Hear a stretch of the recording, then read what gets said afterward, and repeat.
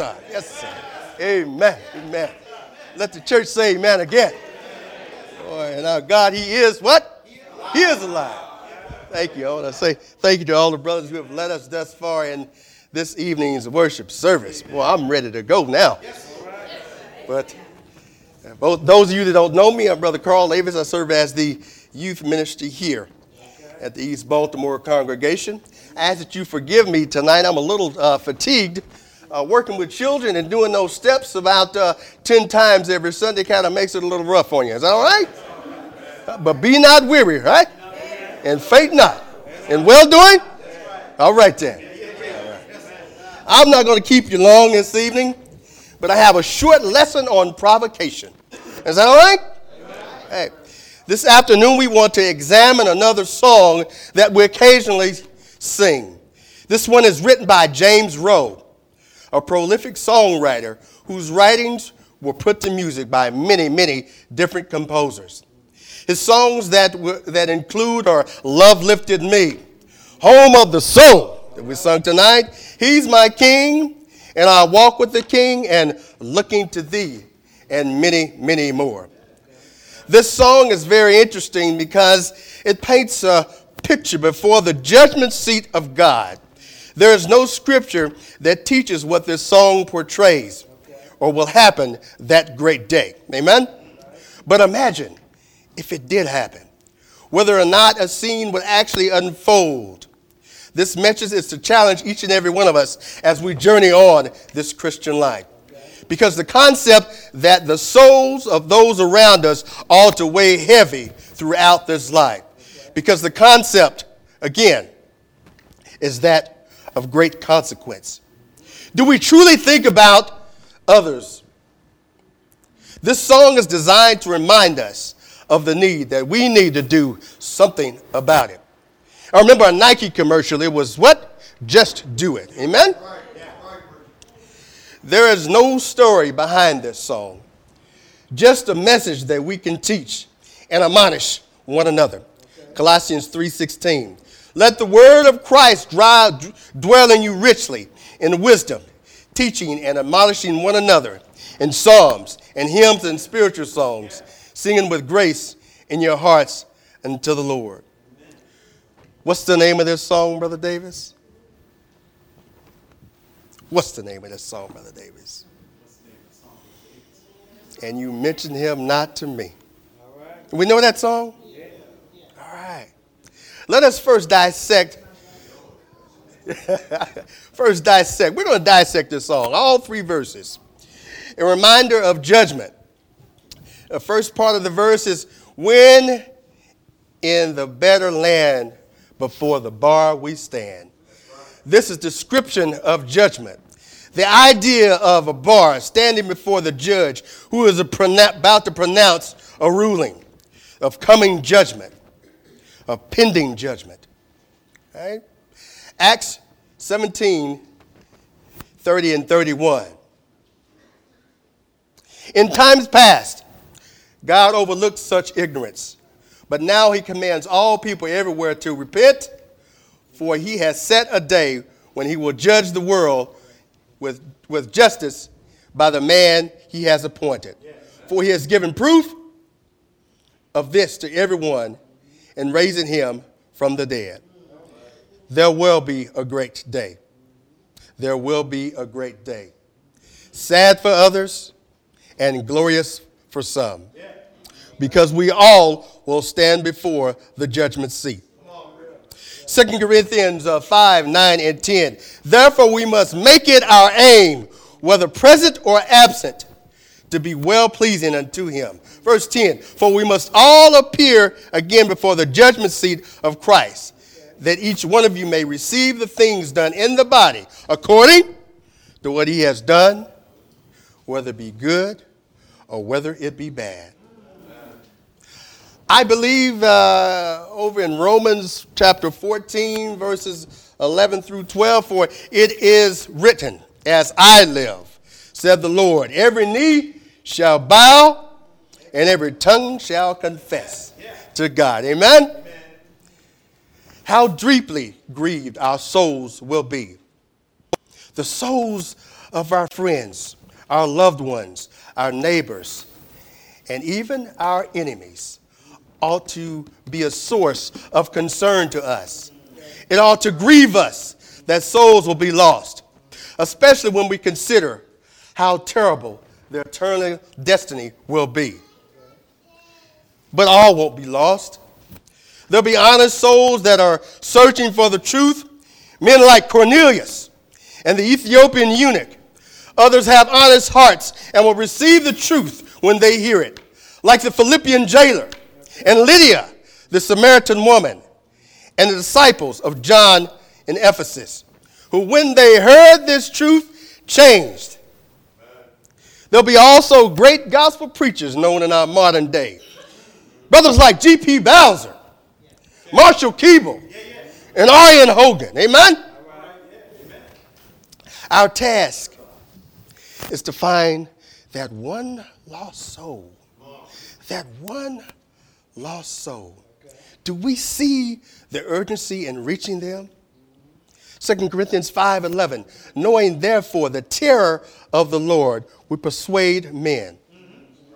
Now we're going to get to our text, which is Colossians 1:28, and I want everyone to repeat after me. Him we preach, warning everyone, and teaching everyone. Man in all wisdom, that we may present everyone, man perfect in Jesus Christ. To this end I also labor, striving accordingly to his work, which works in me mightily. Amen. Part B of verse 1. If any lost one there should cry in deep despair, yet you never mentioned him to me. How provocative. How truly sad it would be if someone that you had a real chance to teach and neglected the opportunity to teach them the great good news of the gospel. In Acts 20, 26 and 27, Paul was speaking to the Ephesian elders on his way to Jerusalem. Among the things he told them was this: therefore, I testify unto you this day that I am the innocent blood of all men. For I have not shunned to declare to you the whole counsel of God. Paul became all things to all men by all means that I might save some. Is that right? Man. Verse 2. Let us spread the word. Spread the word of the good news, the gospel. Man, most of us are Christians here. We went down into that watery grave of baptism and came up with that great glorious feeling of, I have been saved. But you know what? We have to share that. It's not exclusive to you. It's not in my little box. You got to let it out, amen? All right. It is a commandment that we strive to seek the lost. It is our responsibility through the Great Commission. While given to the apostles, it was not just for them. It's for each and every one of us as disciples. Amen? But sanctify the Lord into your hearts and get ready to give an answer. 1 Peter 3:15. The text attaches to this song speaks of responsibility to warn the lost that they will be accountable if we do not. Next part of the verse. Helping groping souls the light to see. There may be many in this world who are living their lives desperately searching to find answers to their problems. They are the groping souls. The word groping, according to the dictionary, when used in the adjective form, it is defined as moving or going about clumsily or hesitantly, stumbling, showing or reflecting a desire to understand, especially something that proves puzzling. Amen? The light, of course, is the gospel of Jesus Christ, as it states in John 1:4, says of Jesus, in him was life, and there was the light of men. He said, I am the light of the world. Who follows me shall not walk in darkness, but have everlasting life. So your job is to help and find them to see the light. To see the light. You ever had a child on your ankle when you're in the grocery store and the child may have wanted some Fruit Loops or something they really, really didn't need? But what did the parent do? Huh? You can't have that, but you got to go with me. That's the way we have to look at the world. You are the salt of the world. You have that light, but it's your responsibility to spread it. Is that all right? Can we spread that? Amen. Y'all got that now? All right. Come with me. We walk in the light as he is in the light. 1 John 1:7. We are shining lights in the midst of a crooked and perverse generation. And my phrase is that we're living in a time that is just absolutely jacked up. Have you seen what's going on in this world? I was listening to the news on yesterday, and it told me it was 14 shootings in the last 2 days in Baltimore. Are you serious? A life for a life should only be the control of God, the Father. We don't have the right to take another life. So if you have the light, you have the salt, we got to show those who don't respect the word of God. Is that right? We need to also be watching how diligently we are looking for someone who is searching for the truth. As we have an opportunity, let us do good to all, especially those who are of the household of faith. So many times we have a brother or sister that is going through trials and tribulations, going through a rough time that they may have even brought upon themselves, found themselves going down that road where it's not going to really hurt me, but we do know that sin's going to take you further than you want to go and make you stay longer than you want to stay. But we as brothers and sisters cannot be found wanting. Many times what we do is we shoot our brothers and sisters. We should be helping them. Ye that are strong have to bear the infirmities of the weak. Help them, the light to see. Is that all right? Help them. Colossians 4:6. Let your speech always be with grace, seasoned with salt. Ephesians 14 says we have to speak the truth in love. To speak the truth in love means I have taken the opportunity to establish an intimate relationship with my brother or sister. Amen? Or turn sad eyes on Calvary. Never forget that answer we are striving to impart is found in Jesus Christ. So work as days go by. Hebrews 9:27 reminds us that an appointment is for all men to die once. Amen. But then, after this, is the judgment. The judgment. Amen? Amen? We must constantly remind ourselves that we are working with a deadline. Brother Davis, what deadline? That lies the problem. We don't have a set deadline. All we have is today.